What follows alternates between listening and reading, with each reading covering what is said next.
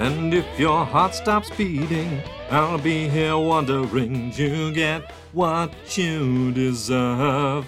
The ending of your life, and if you get to heaven, I'll be here waiting, baby, you get what you deserve. The ending, if your life won't wait, then your heart can't take this. Have you heard the news that you're dead? No one ever had much nice to say. I think they never liked you anyway. Oh, take me from the hospital bed. Wouldn't it be grand? Ain't exactly what you planned. And wouldn't it be great if we were dead? Check, check, check. 1, 2, 1, 2. Hello, hello, hello. Welcome to Comic Book Herald Live. Hey, everybody. I'm Dave Busing, founder and editor-in-chief.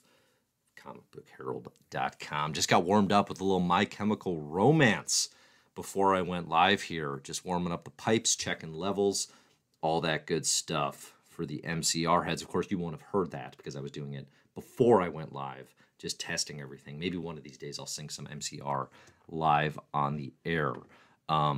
You ever try to sing and a note's coming, and in your head, you're like, I don't know about this. you're like, oh boy, this could get rough. And then you go for it, and you kind of get there, and you surprise yourself. That's what happened in the warm-ups. It's too bad y'all weren't there. But I think we're ready. I think we're warmed up. I think we can do this. It's Comic Book Herald Live. We're going to talk about some X-Men comics that came out today. Dead X-Men, tie into Fall of the House of X and Rise of the Powers of the Fall of the X's. And we're going to talk about Dead X-Men today by Steve Fox. We'll talk a little bit about Wolverine, Sabretooth War. Talk a little bit about what's going on in comics, what's going on in the world at large. No, we're not going to do that. Getting your questions about comics, getting your thoughts on the art form. Anything you want to address today, we can talk about. I do have a little special for y'all once we talk this week's comics. Since it's slightly a down week and the end of the month, I want to share my favorite graphic novels of January 2024. Put together a list of my favorite graphic novels of January 2024. I feel that there is a lot of negativity in the world today, yes, but in comics especially, right? And especially if you are in the YouTube comic scene in any capacity. Obviously, it is just drowning in rage bait and hate, as I have discussed previously. So what I am going to try to do every month, because it's fun for me, and because I think it actually has some value, hopefully, that you'll all find, is just share my favorite graphic novels of the month. It allows me to sort of catalog, hey, what was released that I think is awesome, to focus on the positive, to focus on, just the best of the best, what's out there in the world. Because the reality is, as much kicking and screaming as there is about corporate IP and decision-making and blah, blah, blah, and listen, I'm guilty of this in my own way, certainly, but there are so many good comics, and it is a miracle that any good comics are made. Like, it's such a miracle, given the financial lack of incentives, given the problems of the industry, and yet, all these talented people keep making all these fantastic books. So we are going to celebrate that a little bit today with some picks for January. And then I've even got a list of like 15 graphic novels that I'm super excited about in February. Like it's a nice looking fab. So, and I think, part of this weekly conversation, we talk single issues a lot of times because that's sort of the, how comics and how the big two in particular get you calibrated to think. It is the least sensible way to discuss story. It is the least sensible way to evaluate art. It is, of course, in and of itself, its own art form, the single issue of comic, but so rarely are these things actually built to be single issue conversations. And it's kind of fun to talk about on a weekly basis with those of you who love comics as well. But, I think focusing in on like trades and graphic novels and things that are actually full-size chunks is going to be a better conversation. So get in your thoughts, get in your questions. I'm seeing from Jordan here, wow, surprise Gerard Way appearance. Is he here in the chat today? Gerard has a standing invite if he wants to join in the chat. I will not I will not take the time to Skype him in. But if he wants to join in the chat, I think we could all probably deal with that. I can accept that. Any other thoughts? Any other questions? Let's see. Jordan says comics YouTube has made me genuinely insane. Yeah, it definitely, it's definitely not a great place to be. Not super healthy. There's good stuff out there, right? I always say this, right? Owen Likes Comics does a nice job. Blurred Without Fear. Obviously, I love Ernie. Yeah, you know, yeah. I think even like Comics Explained, like Rob, I think there's stuff, opinions I disagree with, but that's normal. That's normal stuff. I don't know that he's, I don't know where he's at right now in his own sort of creative engagement. Like when you're the king, right? Things change. But he seems to have a healthy respect for the medium. I don't really question that guy digs comics, right? So I'm not talking about that area of comics YouTube even, yeah, although I'm sure there are criticisms and all sorts of things you could apply. I'm talking just the grifters and the rage bait, and just there's so much of it. I get these things from YouTube because I have a channel apparently, and they're like, oh, with our algorithm, here's how our algorithm works. It doesn't favor any opinion over the other. It's all just what the people want. It's like, yeah, but if you keep serving the people the same rage, anger, culture war BS over and over, and that's all they think there is, those views go up. It's cyclical. It feeds on itself. It Ouroboroses itself right in the tail, as they say here in Chicago. Anyway, not the point. Chris Cueva says, Strange Brain Parts is great. My co-host on My Mother This Year, Zach Dean, sent me a video they did not too long ago. I think if I was still committed to producing good comics criticism on Comic Book Herald, they would be a person I would reach out to and say, do you want to connect? Do you want to collaborate? I liked what I saw from Strange Brain Parts. That seems like a good one to check that out. Nobody Except Me says, Ryan Guy, the other old white guy with glasses and beard. That is not narrowing it down, Ryan. that is not in any way helping us determine which YouTuber we're talking about. Old white guy with glasses and beard. Sorry, that's all of us. Good grief, that we need more specificity. All right, should we do it? Listen, I know it'd be fun to just go off on all the little YouTubers that make us mad. But that's what they do. That's what they do. We're not gonna do that. We're gonna actually talk about comics. Okay, what came out this week? Actually, yeah, right. I don't have anything up front. I don't have any broad overarching topics. Actually, I have one overarching topic, and it's something I've been saying for a while now. Put all your chips, all of them, take them all, buy more if you need to, put all your chips on Marvel's Ultimate Universe. I am telling you, if you're not already there, if you're like, ooh, 616, maybe after June, I don't anticipate I'm going to talk about Marvel 616 with the exception, capital X, of like checking in on the X-Men relaunch. It's all Ultimate Universe from here on out, baby. It is all Ultimate Universe from here on out. All of my chips, all of my Marvel Comics hopes and dreams for 2024 are all on the Ultimate Universe. Obviously, we already have the Superstar Hickman Giacchetto Ultimate Spider-Man launch off to a great start. I watched the trailer today for Peach Momoko's Ultimate X-Men. Marvel Comics trailers are generally not much. They don't give you a heck of a lot of insight. This trailer is the best episode of Marvel TV I've watched since WandaVision concluded. Now, I'll give Loki Season 1 a shout. Since 2021, since Loki Season 1 ended. It's the best episode of Marvel TV. This 1 minute and 20-second Ultimate X-Men trailer. Listen, people like to say, you're not ready for blank. And usually it's something that everyone is very ready for. X-Men fans are not actually ready for Peach Momoko's Ultimate X-Men. Like, I don't think people fully understand yet how flippin' weird this is going to be compared to what we have come to expect from X-Men comics. And I think it's going to be I'm so excited. It's going to feel so different. It's going to feel so unique. It's going to be something kind of new. And Big Two stuff, man, do they need something kind of new. It is amazing to look at where the Ultimate Universe is at right now versus where it was in the year 2000, where those books had a freshness to them that obviously led to some success. But they are very indebted to, in many ways, the rules and sort of the way things are done within Marvel Comics, at least upon retrospect. Looking back, oh, fight this niece, getting emotional.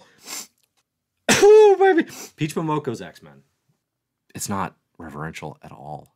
At all. She's out here like, Chris who? Chris Clare who?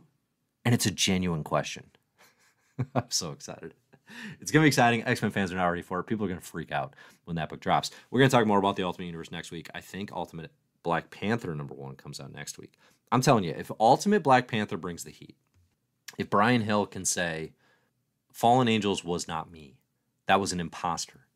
That was an imposter, Brian Edward Hill. This is me. Here's Ultimate Black Panther. If that can bring the heat, and then you got Momoko's X-Men and Dennis Camp on Ultimates and Hickman Chiquetto still on Ultimate Spider-Man, I'm telling you, put your chips in now. Buy the futures. Buy the stock. I don't know how stock works. Buy it. Buy the futures. Okay? You're going to want to have had it. Is that grammatical in any way? No, but that's why I'm on YouTube. That's why I stopped writing.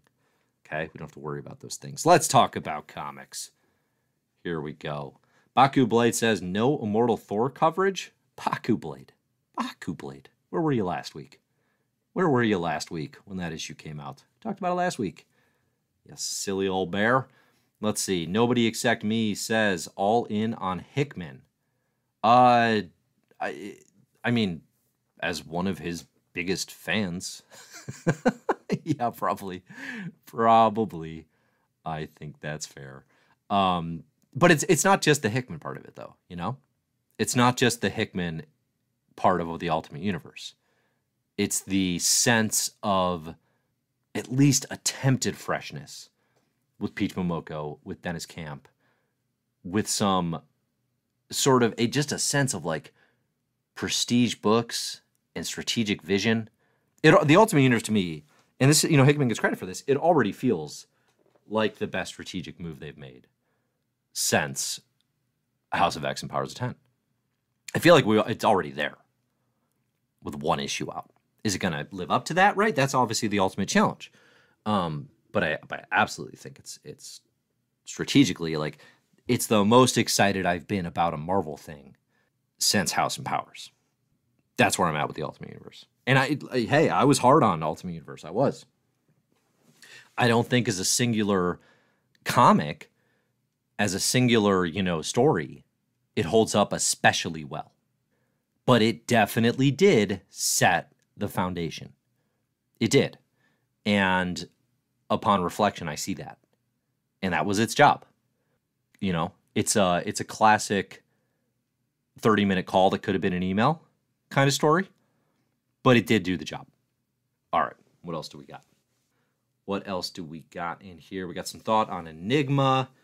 Not really going to talk about that in too much detail today. That's Rise of the Powers of 10 stuff. Chris Cueva says Fallen Angels is a modern classic. Chris, listen, I was joking with you before.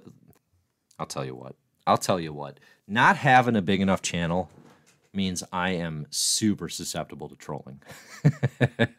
Because I don't expect it, because the vast majority of you are incredibly nice and just down to talk comics, being polite, being respectful to those around you. That's all I ask.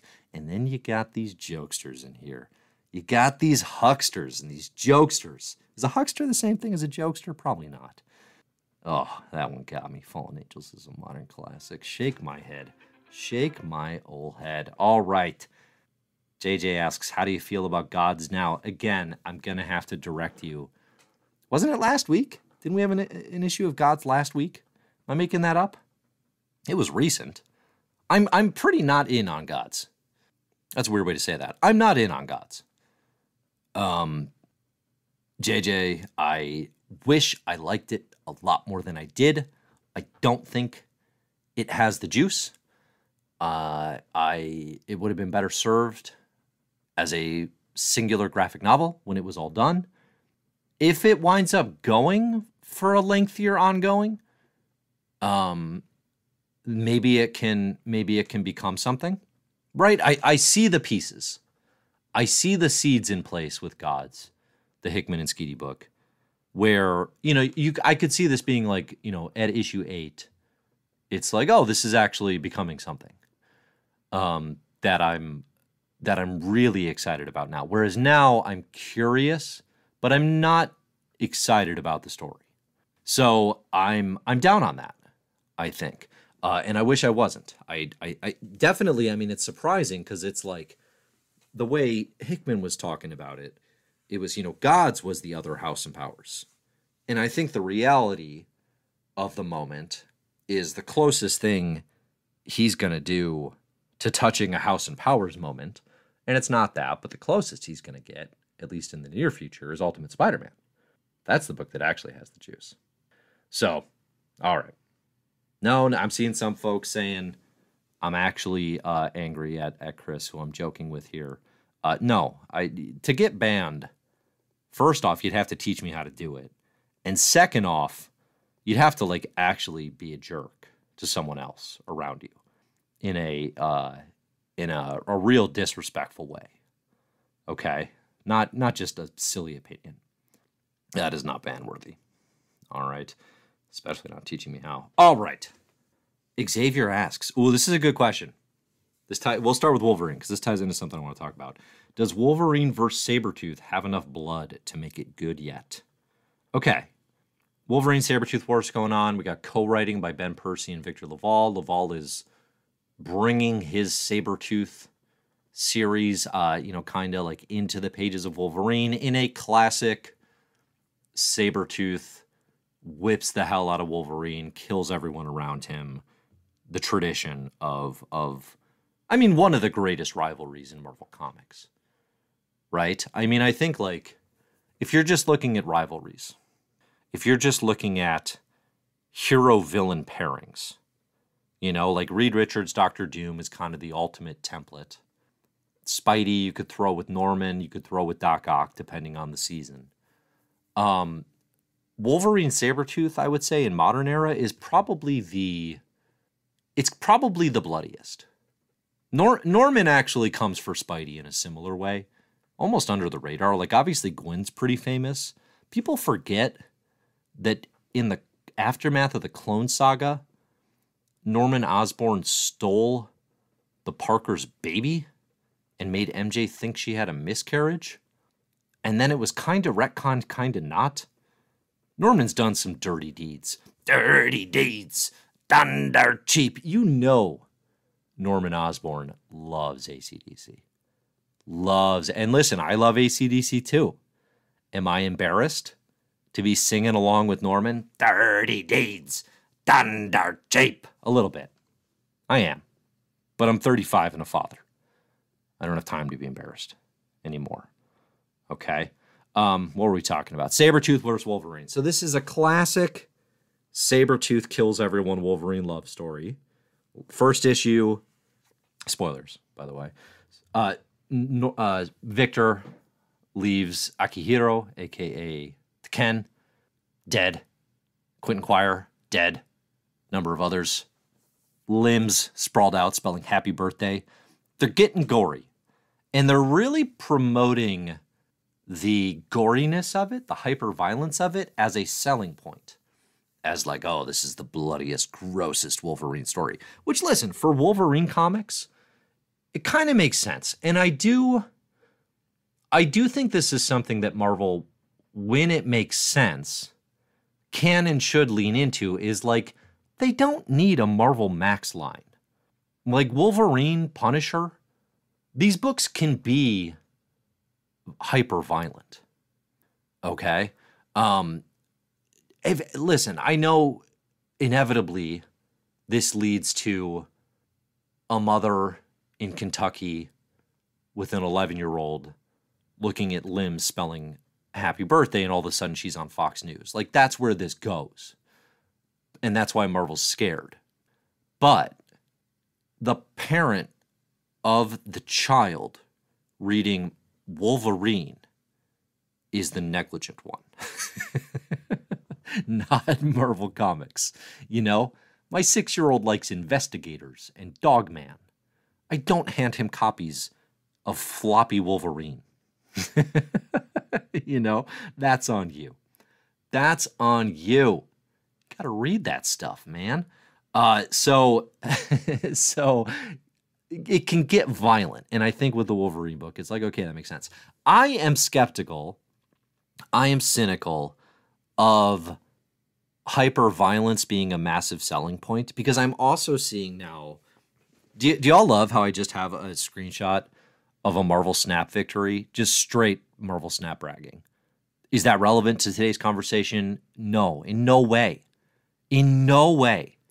And yet, I'm cycling it through in the images like every 6th image, just because I was excited to get my little beta boy, Beta Ray Bill, and win by 1,000,000 points. It's the little things. It's the little things.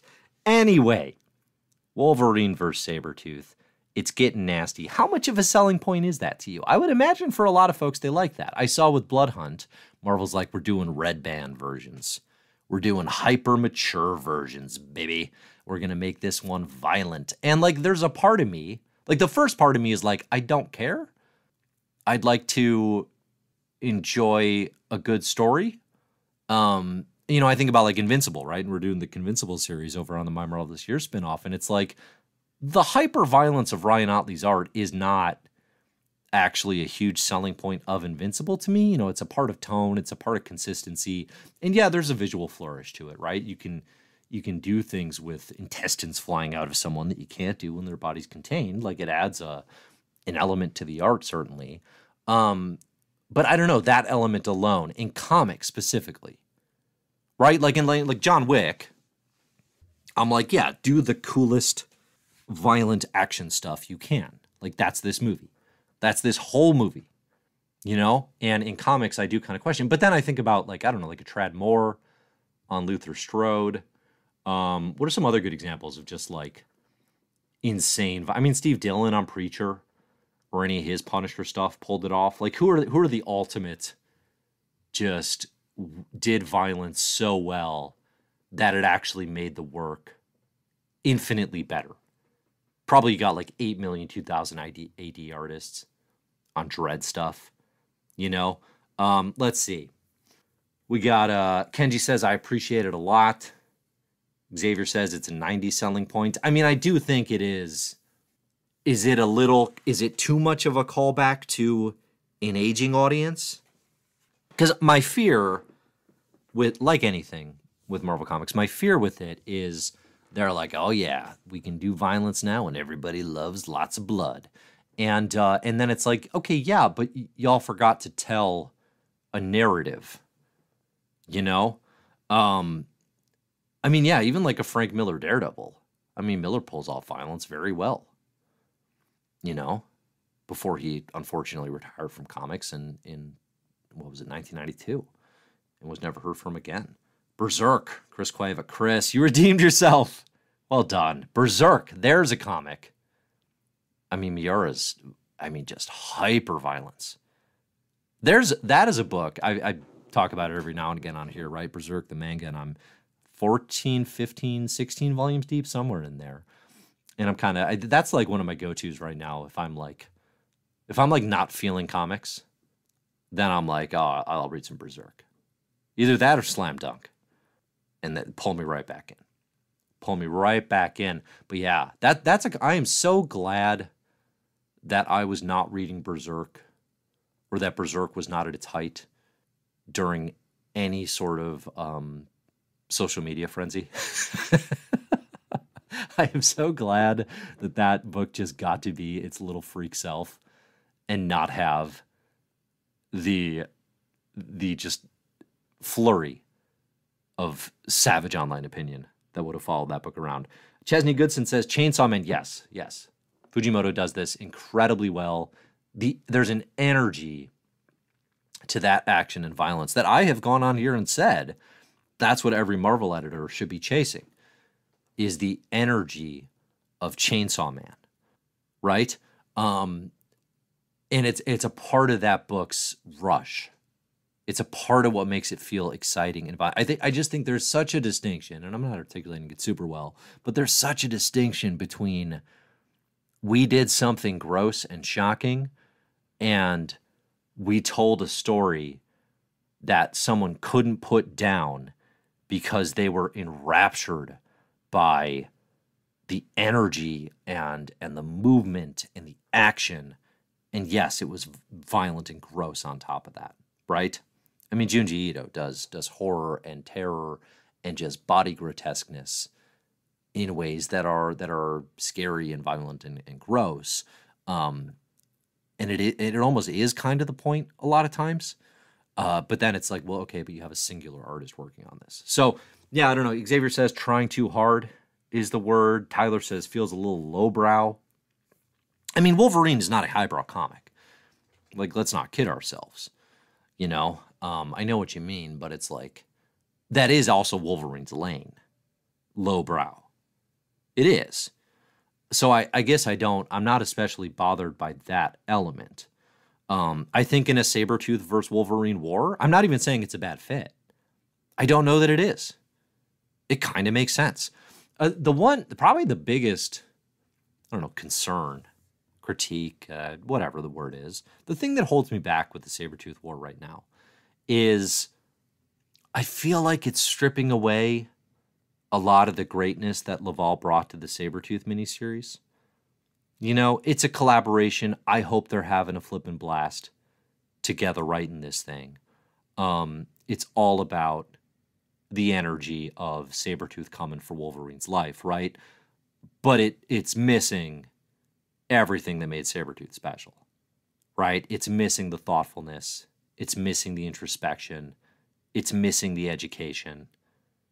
It's missing Sabretooth sort of having a uniquely Krakoan experience, you know, which was exciting. It is very, I mean, listen, as concepts go, it is one of the biggest, dumbest, funnest Marvel Comics concepts in a minute, right? It is. It's fun. It's Sabretooth having gone through the multiverse, collecting other Sabretooths and their hunted and captured Wolverines.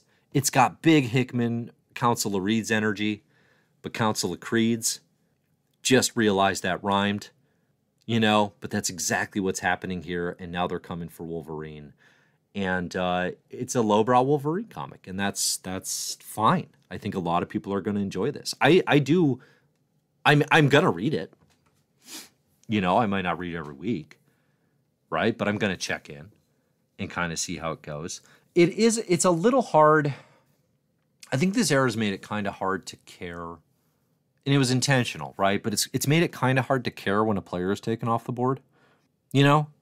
Like Wolverine loses his son and like his surrogate son he never wanted. I guess he never wanted either of them, really. Harsh truth. In the first issue.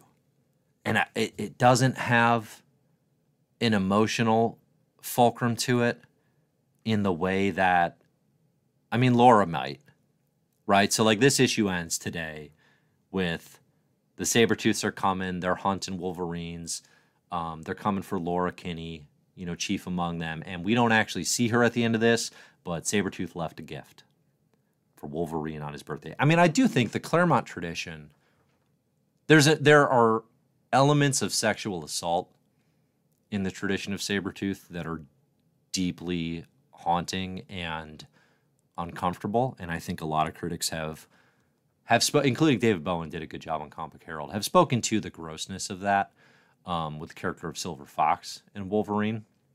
So I don't want to like make light of that, you know, because there's anytime you bring that into comics, you need to do your homework, and I don't know that it was done there. The concept of Sabretooth just haunting Wolverine's birthdays, if it even is his birthday, the fact that every time it comes up, there's this monster waiting for him, is really good at heightening the depths of this rivalry. You know, it does have a heck of a lot of potential. I was talking about top rivalries before, right?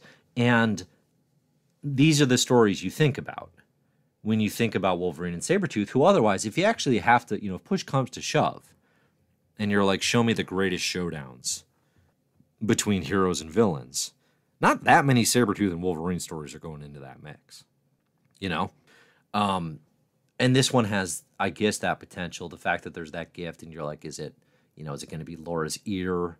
What's in the box? What's in the box? Right? Doing that whole thing with Laura Kinney. I mean, but the fact that, like, I don't know, we got resurrection, we got Wolverines, we got healing powers. It's like, who are we at? Are we actually taking anyone off the board? I know it's written during the Fall of X when they're like, oh, we can't resurrect, but then at the same time, we got the White Hot Room. We know a bunch of mutants are coming back. I mean, I don't know. This is a comics problem in general. This isn't specific to this era, right? That's been the problem the whole time. I don't know. I guess I just don't feel... It's also like this Wolverine run and Laval's Sabretooth runs weren't building to this emotionally. Laval's Sabretooth wasn't about getting revenge against Wolverine. It was about getting revenge against the Council of Krakoa. It was a uniquely Krakoan story. This is just Marvel, as it's been for decades. And I feel like that's a missing piece. So yeah, I'm not super high in it, but it does. You gotta check it out at least, right? All right, what are people saying? Xavier says, Hose, do you kill these regenerating Wolverines? I suspect that was supposed to be how. But let's hear it from the Hose. How do you kill? Listen. I think with D'Ken, it was just like he cut off his head. In theory, couldn't Wolverine just have put the pieces back together? Whatever, man. I'll roll with it. But yeah, it is kind of nonsense. Very hard to kill a Wolverine. Okay, let's see. JJ asks, do you think the Sabretooth trilogy should be in your top Krakoa Age books to recommend to readers? Your 10 books list you did long ago. I guess no. Well, it was an honorable mention at the time in terms of essential nature. If I had just been doing top 10 favorite reads, I would have included the first 5 issues. And then you could throw in the second 5, I think, just to continue the story. It no longer feels like a trilogy. Is part of what you're losing here. I don't think you can really call it a Sabretooth trilogy anymore. Or a triptych, I think is what Laval pitched it as. It is no longer Laval's thing. Right? This feels like absolutely an extension of Percy's X-Force and Wolverine. The runs that was, speaking of hard to kill. Right? But it does not feel like the third part of Laval's trilogy. And I don't think it's going to. So no, I don't think it gets there anymore. Mountain Lion says, I think the ending slowest burn Percy versus Arc with this approach to the book feels very disjointed from the overall Krakoa era. Yeah, that's been the story of... And this would be probably the element where I am most in Percy's corner with X-Force and Wolverine. All his stuff is just so disconnected from an otherwise very connected comics experience. But it's like, we're going through Fall, we're going through Rise, and then over here, there's a different story. It's not connected at all. Let's see. Nobody says the one thing to kill Wolverine would be the Hose. You heard it from nobody, not me. All right. Let's talk about Dead X-Men. Dead X-Men, #1. It's a miniseries. It's a tie-in to the fall of the rise of the powers of 10. It's really good. It's really good. I've been waiting and hoping for the Steve Fox X-Men book that totally clicked with me, because I like Fox's work a lot. I thought they did a great job on the House of X animated series crossover mini. It was a really good time. Huge X-Men fan, very thoughtful, good storyteller. Also underrated, editor of some James Tynion work, including The Department of Truth, which is flipping X-Men. Dead X-Men is really good. This is the tie-in to read. This is the only tie-in. You're going to have your 3 core books and then Dead X-Men. Right now it feels like, like a vital tie-in. It is directly tied into Rise of the Powers of 10. And it's not just that it feels important, it's also just a really fun concept. It's a good premise. So you have Professor X enlist the aid, and we'll find out that it's not really him who chooses this, but enlist the aid of the mutants killed at the Hellfire Gala. So you remember this year's Fall of X Hellfire Gala, where the new X-Men team was announced and then promptly massacred by Nimrod? They're back here. Prodigy, Frenzy, Jubilee, Dazzler, Cannonball, a team assembled by Rachel Summers. Rachel Summers is confirmed as one of our secret individuals within No Place X. Rachel Summers has put together this team. Their mission, if they choose to accept it, is to find the memories of lifelines of wheezing evil Moira. So they are traveling through Moira engine timelines as created by Sinister's Moira engines, meaning they are basically the Exiles. They are basically the Exiles traveling through what-if possible futures of Moira engine timelines. Fantastic premise, good cast, good story. Dead X-Men is going to be worth your time. It's definitely good. It does also summarize how I feel about Moira better than anything in this entire era, which is to show an old evil robot Moira with literally the dialogue wheeze. That, if anything, summarizes where I'm at with the decision-making on evil robot Moira. You know, it is nice to see, oftentimes in fandom, there might be groupthink or consensus that moves away from the way I feel about a thing. And listen, I felt a little ahead of the curve, ahead of my time, declaring how awful evil robot Moira is. You know, some very vocal defenders. It is nice for history to prove you right. It is nice to sit on the right side of history as everyone comes to accept that decision and execution sucked.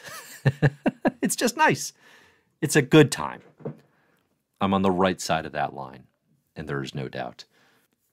Let's see. Yeah, I don't know. I don't know that I have many Dead X-Men thoughts beyond that, other than if you're skipping it because you're like, oh, it sounds weird and inessential, it actually feels pretty important. And not only that, it's a great concept. Worth your time. If you're a fan, especially if you're a fan of Rise of Powers, which is, you know, alongside Resurrection Magneto, like those are the books to stay invested in right now. So I think it's going to be worth it. JJ says, so if Rachel Summers is confirmed, I assume Captain Britain is the other mystery character. It's a good guess, but actually I don't know that she would be, because Professor X says in a data page, I thought you'd pick Betsy for the team. And Rachel's like, no, I would not send her on these deadly missions. That's insane. She's safe in Britain. So they at least indicate that she is not in thing. Kenji points out X-Men Forever is for sure going to be essential. You're right. I'm including X-Men Forever in my brain as just part of Rise of Powers because Kieran Gillen's also writing it.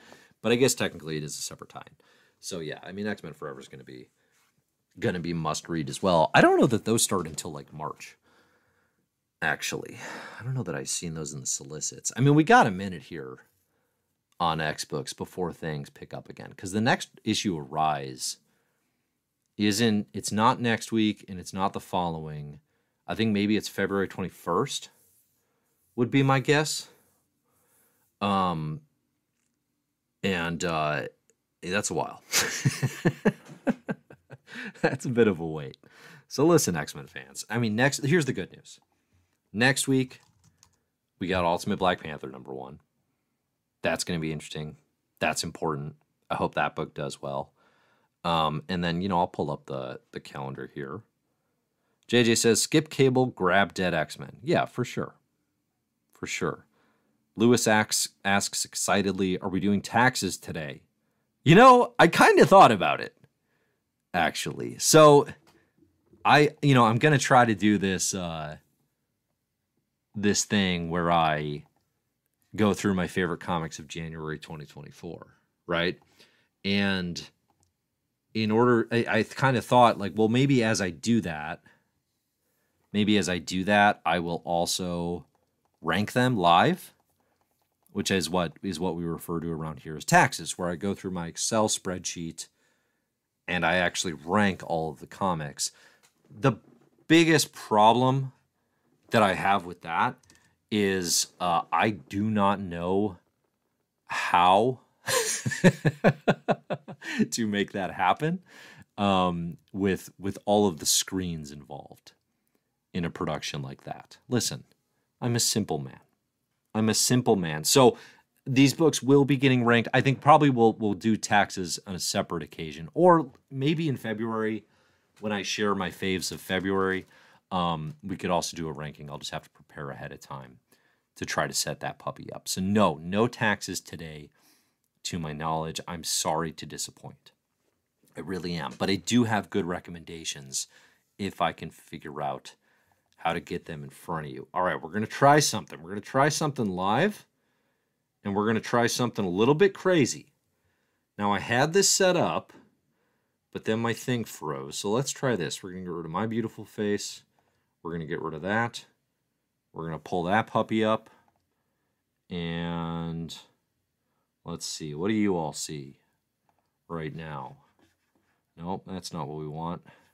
Okay, so now we gotta find the right PowerPoint, right? This should be fun. Listen, actually, this might be just as good as taxes, because what I'm doing now is I'm trying to live figure out how to show y'all. Nope, that's not the one. This hat, you telling me this isn't better than taxes? That's got to be it. There it is. We did it. We did it. All right, let's talk through the best comics of January 2024. Before we do that, obviously you can see the first one up here. Before we do that, let's go through some questions. Cousin Marcus says, Jerry Duggan is going to find you and accost you for your criticism. What criticism? I haven't said that man's name this entire episode. How dare you? Is he accosting people now for criticism? I'm in trouble if that happens. That makes me a little nervous. Air Harlem asks, did we know Moira had terminal cancer before she became a terrible evil robot? We may have. We may have. It's possible. Does not change my opinion. Banksy, how do we feel about a Robo Moira being able to traverse timelines now as well with her quote-unquote weapon? Yeah, interesting, right? Dead X-Men's good. Moira's got this crazy axe made out of adamantium and mysterium and Omega Red cable stuff. Listen, if you're gonna do the most boring version of this character, which is Evil Robot Moira, lean into it at least. Lean into the nonsense. Lean into the insanity of Marvel Comics. That's what we got with the multiverse hopping adamantium axe swinging Moira. I think that's better. That's an improvement. Mountain Lion says, any Super Bowl predictions? Chiefs by 6. Taylor, new album the next day. Travis caught cheating 8 months from now. No, that's too far. 8 weeks. Those are my predictions for the Super Bowl. I'm looking forward to the Super Bowl. Chiefs-Niners, that's a great matchup. I felt a little bad for the Lions, but they're also in our division, so not that bad. And yeah, I'm actually a big Mahomes fan. So I'm kind of always rooting for the Chiefs. When you have a team that you can't actually get into rooting for, it's very easy to sort of adopt like a temporary favorite. And that has been the Mahomes Chiefs for me. Although I've come to understand via Instagram comments on SportsCenter that apparently all of America hates the Chiefs. Don't understand that. Very likable crew. Andy Reid, Patrick Mahomes. I guess just success breeds contempt. Which, boy, is that true of my life. All right. We got other questions here? Kendi says, any Avengers Twilight thoughts? Oh, we did do it. We had Avengers Inc. today. Pour one out for Avengers Inc. If I was a drinking man, I would pour out my drink right now. For sure. Al Ewing got 5 issues to do a wacky, wild Pym family Ultron drama. There is no sensible reason this book could not have sustained Janet Van Dyne solving crimes for like 20 issues. It sucks that it didn't get to. It would have been easier to swallow if Al Ewing like just phoned it in. He didn't, of course. It's solid. Avengers Twilight I have not touched yet. I want you all in the chat to tell me how eagerly should I be reading Avengers Twilight. Let's see. JJ says, if not Captain Britain as secret member, how about Kobe White? Dude is balling this year and only hope. Kobe can do anything. Kobe can do no wrong. The biggest problem with putting Kobe White on Professor X's crew is then Professor X's crew would succeed. And we all know Professor X is the worst at plans, and it's going to go totally the wrong way. Mountain Lions asks, any chances to bring Blurred for a special Krakoa era ending review? I would say pretty decent chances. Pretty decent chances. Alfonso says, if you say Duggan's name 3 times, he'll appear. All right, I think we're at 2. Does it have to be successive or just like in general? How does that work? Kenji asks, who is Taylor? Is that a Bears player? That's a good bit. Good gag. Nobody says Chiefs. All right. Let's do this. Best comics of January 2024. Tell me if you can't see the screen. I mean, it doesn't really matter. But, you know, it's there. Gene Nguyen Yang. Layun Pham. Lunar New Year Love Story. This is one of my favorite reads. Probably my favorite right now of January 2024. It is like just like a perfect teen rom-com. And that's not even like my genre necessarily, you know? But it's just kind of why I love Yang stuff. I think he's fantastic. American Born Chinese was badly adapted onto Disney Plus, but that is one of my favorite comics of all time. Boxers and Saints is amazing. Dragon Hoops is one of my favorite books of the last 4 years. I think that came out in 2020. That's an awesome work. If you haven't read Gene Luen Yang's solo stuff, he has done like some DC. Oh, you know what? Superman versus the Clan was pretty awesome too.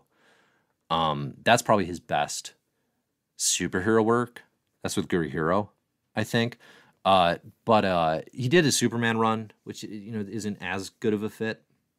But man, his solo work is just lights out. One of the best working comics writers, comic storytellers. Layun Pham here does amazing artwork. If you like the full spectrum of what comics have to offer, this graphic novel this is absolutely an evergreen, like gonna be on best comics for teens, best comics to read for lists for quite some time. And it's just like, it's so tight. Layun Pham does some really cool things artistically here as well.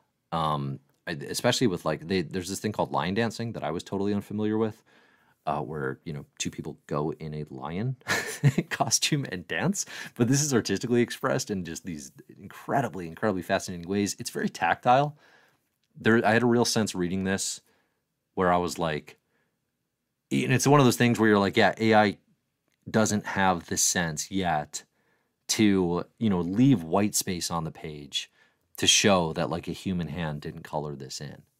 Just like a real vision, a real energy to it, like I was talking about.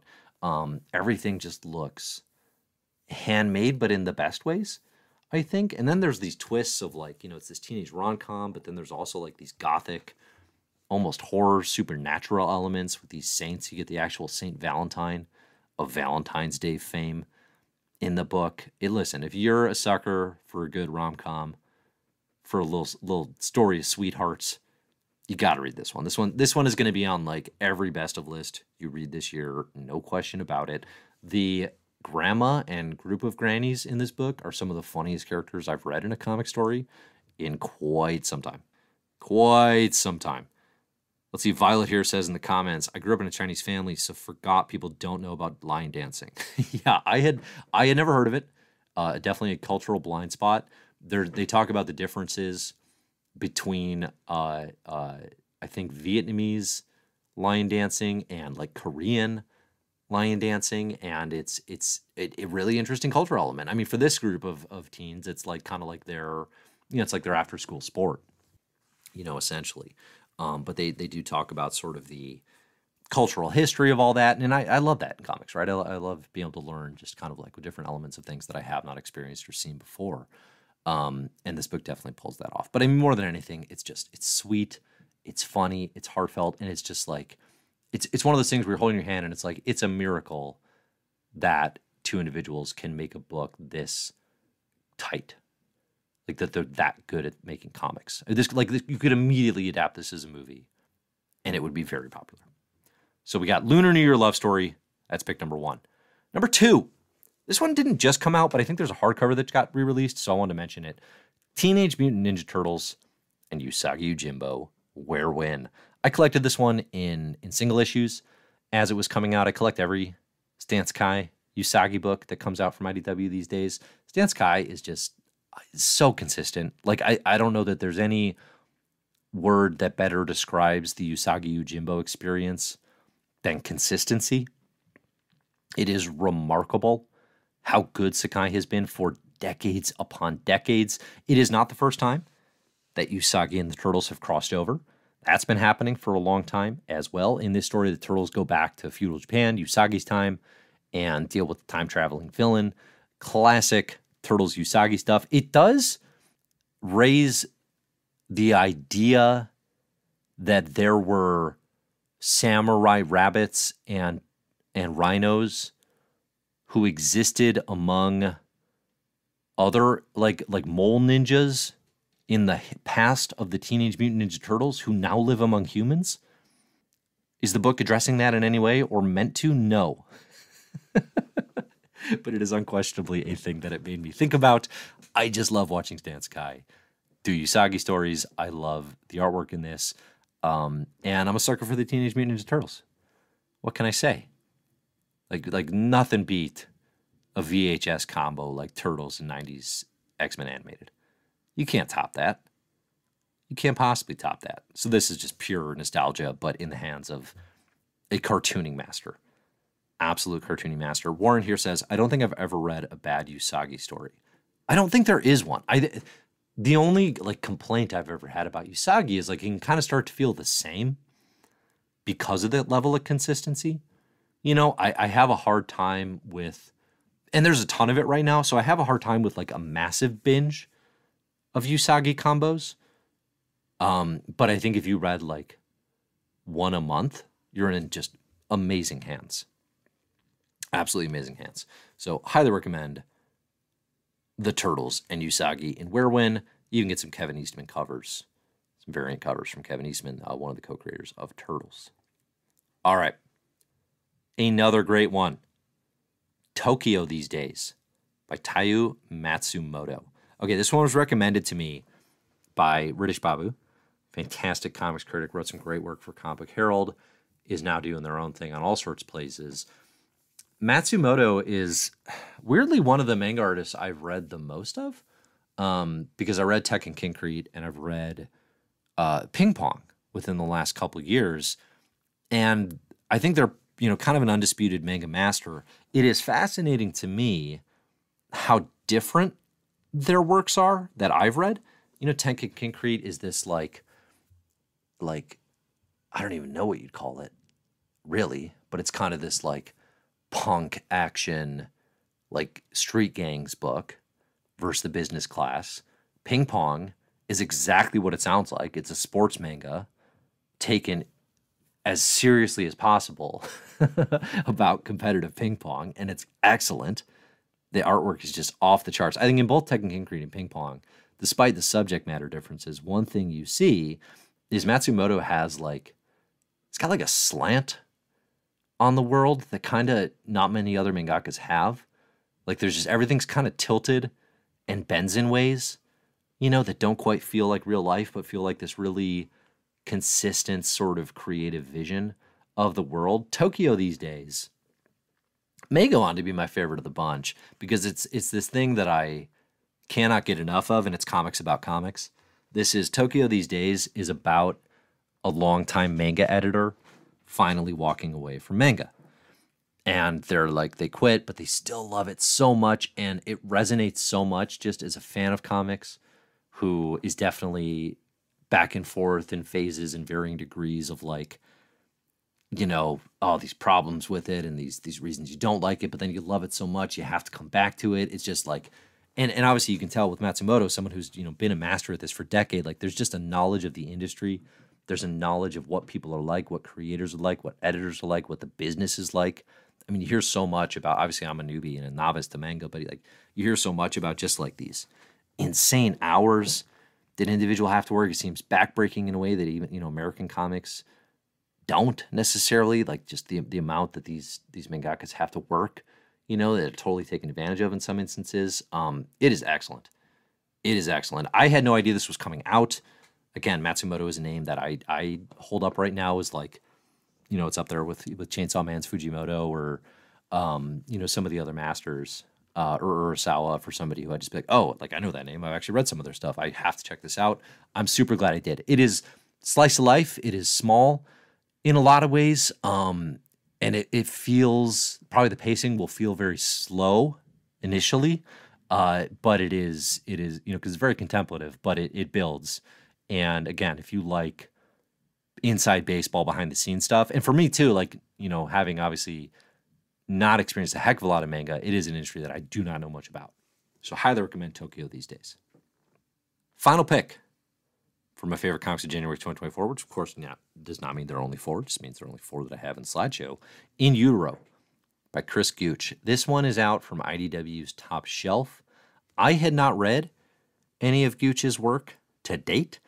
I pulled this one because when I was at the library picking up these other copies, I saw it had a pull. The cover looked interesting, and I saw it had a pull quote from Jeff Lemire on the back, which said something to the effect of, Chris Gooch might be my new favorite cartoonist. And that was enough for me to be like, yes, I will read this book. I'm super glad I did. This is a really well done, tight graphic novel. It stars younger characters, but I would not say it's for young readers. It is tense. It is suspenseful. It reminds me of it's this sci-fi book about, a mysterious explosion goes off, and then years later, all these weird monster eggs are found in like an abandoned mall, basically where a daycare is being run. So you have these kids involved. It reminded me of like Arrival, and just kind of that sci-fi sense of like not huge action, at least until the big ending, of course, but like, it's thoughtful, it's contemplative, it's which is a word I've used twice now. I got away with it once, naturally. Twice, clearly I'm trying too hard. But this one's great. This is a really good read. I like Gooch's art. I like his sense of pacing a lot. It really only uses like whites, blacks, reds, and blues. So the color palette is limited. But the monster design, the sci-fi of it, everything builds. This is a very, very good graphic novel. Check out In Utero by Chris Gooch. I don't think you'll be disappointed. Okay, we did it. We did it. Those are the best graphic novels and comics of January 2024. I think that's going to do it for me. Get in your thoughts. Get in your comments. We can do a couple more questions, and then I got to go. Let's see. Avengers Twilight, we got a couple recommendation. We got not a classic, but good. We got, I was expecting more from the first issue, but good. I mean, it definitely has the expectations of like Zdarsky's life story, where it's like, all right, if this isn't a classic all-time Marvel book, that's a disappointment, which is a very high bar to be looking for. Nobody says people only started hating the Chiefs with how the NFL is doing the Taylor Swift thing. Listen, obviously everybody these days wants to have thoughts on Taylor Swift's involvement in the NFL. I have watched a lot of Chiefs games this year. I have seen maybe 1 full minute of Taylor Swift on the screen. I have missed no football because of these moments. I do not understand people's anger with this in any way, like at all. Also, you know what Taylor Swift has brought to this this party? Some really good pop songs over the last decade. Why are we so mad? Why are we so mad? Oh, people are strange. People are strange. Maybe Taylor should cover that. Classic Doors hit. All right, final question. Cousin Marcus says, best James Tynion work for you. There was a time it would have been the Department of Truth. I could go to my list and actually look. I might have the Department of Truth ranked most highly. I think of the stuff that is coming out right now, I'd probably go Department of Truth. Is that still coming out? Did that finish? I have no idea. Something is Killing the Children, then World Tree, and then everything else is kind of like I'll probably check it out later type book. I really like the Tynion Inspired. I don't know what his involvement is, but I think Tate Brownbull's writing it. But it was coming out from Tynion, or maybe it's a Tynion concept. The Oddly Pedestrian Life, Christopher Chaos, is really good. That might be my favorite of the bunch right now, but I don't think Tynion's actually writing that. Okay. There we go. There we go. Good job, everybody. We did it. We did it today. Way to go. I'm going to try to do this once a month with favorites. Oh, that was the other thing. Final thing I'm going to share. In February, you know what's coming? We got some good stuff coming. Chainsaw Man, Volume 14. Looking forward to that. Big time. That's going to be on the list. Next volume of Amulet. Kazuki Kibiishi's Amulet. Been years. Excited for that. Something's Killing the Children, Volume 7. Maybe talking about that one. Conan the Barbarian, Volume 1, the Jim Zug one from Titan Comics. I haven't checked that out at all. I'm going to be checking that out. Way of the House Husband, Volume 11. Total Suplex of the Heart, a book I knew nothing about, but man, is that a great title. Teenage Mutant Ninja Turtles, Volume 8. Got to talk about that. And Peacemaker Tries Hard. Those are some collections I'm looking forward to. Those may be on the list. All right, I got to go. Cousin Mark is out here baiting me at the end of the day. Dave, talk about Moira. I already did. I said my piece, and I don't have another 2 hours to spare. Thank you all for listening, and enjoy the comics.